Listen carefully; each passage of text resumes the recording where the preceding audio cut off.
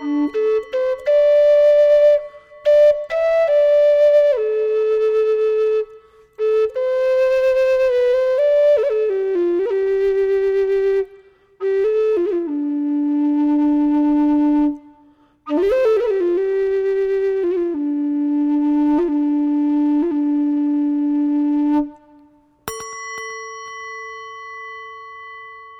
are listening to A Quiet Mind. Hello everyone, and welcome to the present moment. Congratulations for being here now. Let's just take a moment to give ourselves some approval for being here right now.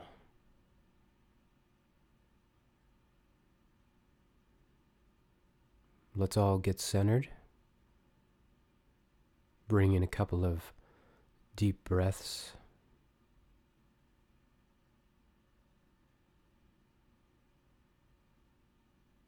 Okay, very good. First of all, I want to thank all of you who have been writing into the show.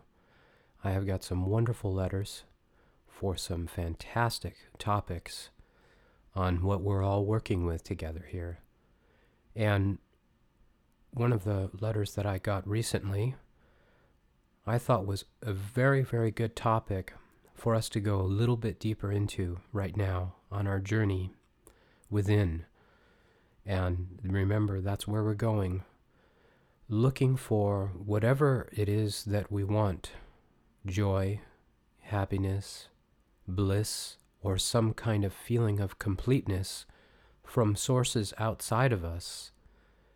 If we check in, we can see that though sometimes we are feeling good from getting something that we have worked towards, a goal, what happens is that this is impermanent. And after we feel the joy turns into sorrow once again. And that's who one of our listeners has written in. Her name is Sharon, and she wrote this wonderful letter. Hi, Robert. I'm enjoying your podcast. I was wondering if you could talk about impermanence, particularly about becoming comfortable with change. This is my challenge. I understand that clinging and attachment can lead to suffering, but I don't understand how to stop doing it, so that the inevitability of change becomes something I not only expect, but am comfortable with. I'd like to reach a point where I am more excited about change, have a more exhilarated attitude about it, rather than such anxiety about it. Thanks, and I appreciate what you do, Sharon. Well, Sharon, and everyone else, this is what we are constantly working with, whether we know it or not. Whether we are in acceptance and going with the flow, or whether we are resisting that which is so, we are working with change. We are working with impermanence. Everything must change, even though when we check in and we are in misery and we wish something would change, we can never see an end to it. It seems like whatever is happening when it is bad, we want it to change, and boy, it goes on and on and on. It's never going to end, is it? And then when it finally does, when we feel the joy or elation of change, finally from a suffering to a joyful or blissful experience, we're elated, so much so that we get really overly excited. And this is what we're talking about when we're talking about not going right and not going left, but rather going right down the middle. And this is very important. Let's just check in right now. When we are not okay with what is so, and one of the things that we know is something that we can count on in the universe is that things will always change. So if we're having a blissful, wonderful experience, eventually that is going to change. Because what happens is we're doing something that we do out of habit, and all of this is a habit, so don't beat yourself up about it. We want to notice, we want to recognize, we want to check in, and we want to observe ourselves. Because the more we know about what we do, the more information we have, the more we know how we work, how everything else works, and then we're able to accept this as what is so. Because this nature of impermanence sometimes is a blessing, and sometimes we think it is a curse. So, if the nature of universe and our beingness is to always change, is to be impermanent, then what do we do with this?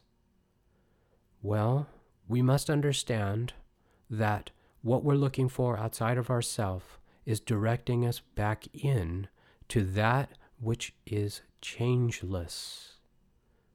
That which is changeless within us, inside, when we get quiet, there is a part of us that is whom we truly are. That quietness, the space between thoughts, this is something that is constant. So, all of the nature of the universe is a most beautiful design, because it's teaching us to look within to find everything that we're searching for is right there, closer than our next heartbeat, and I've said it before, closer than our next breath is that which we truly are. Now, I use we in quotes. I also use I in quotes. We've spoke about the me, the mine, and the I many times before, and we'll speak about it many times in the future. We must see that our current identification, that which we think we are, is nothing but an idea. Now, I know that this may be very hard to grasp, and this may also sound like something completely crazy, but I know that if you stay with me on this, and you begin to accept the nature of the universe as being impermanent, that you can see that the searching for the joy, the searching for the bliss, and all the attachments that we have to everything in the so-called real world will only lead us to eventually to suffer, because nothing can stay the same. And this is the design.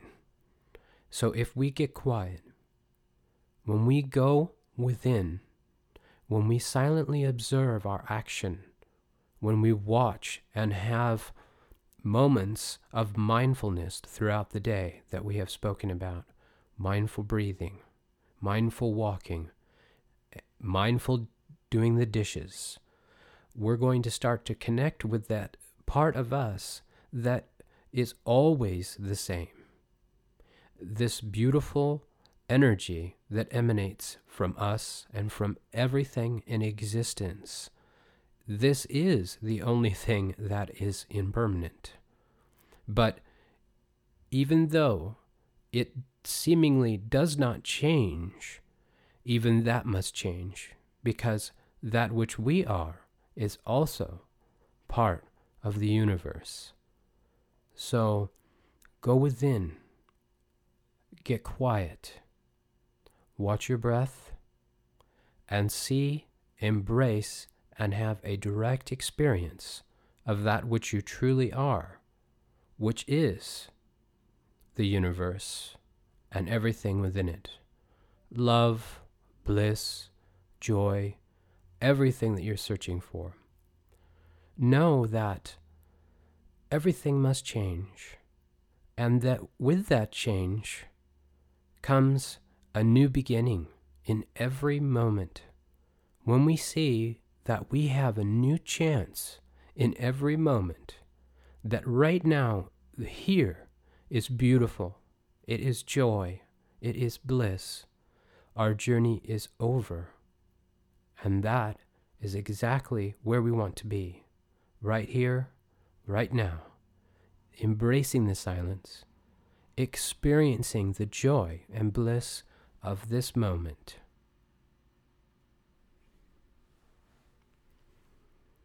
Thank you all, and remember to please write to me at Robert@aquietmind.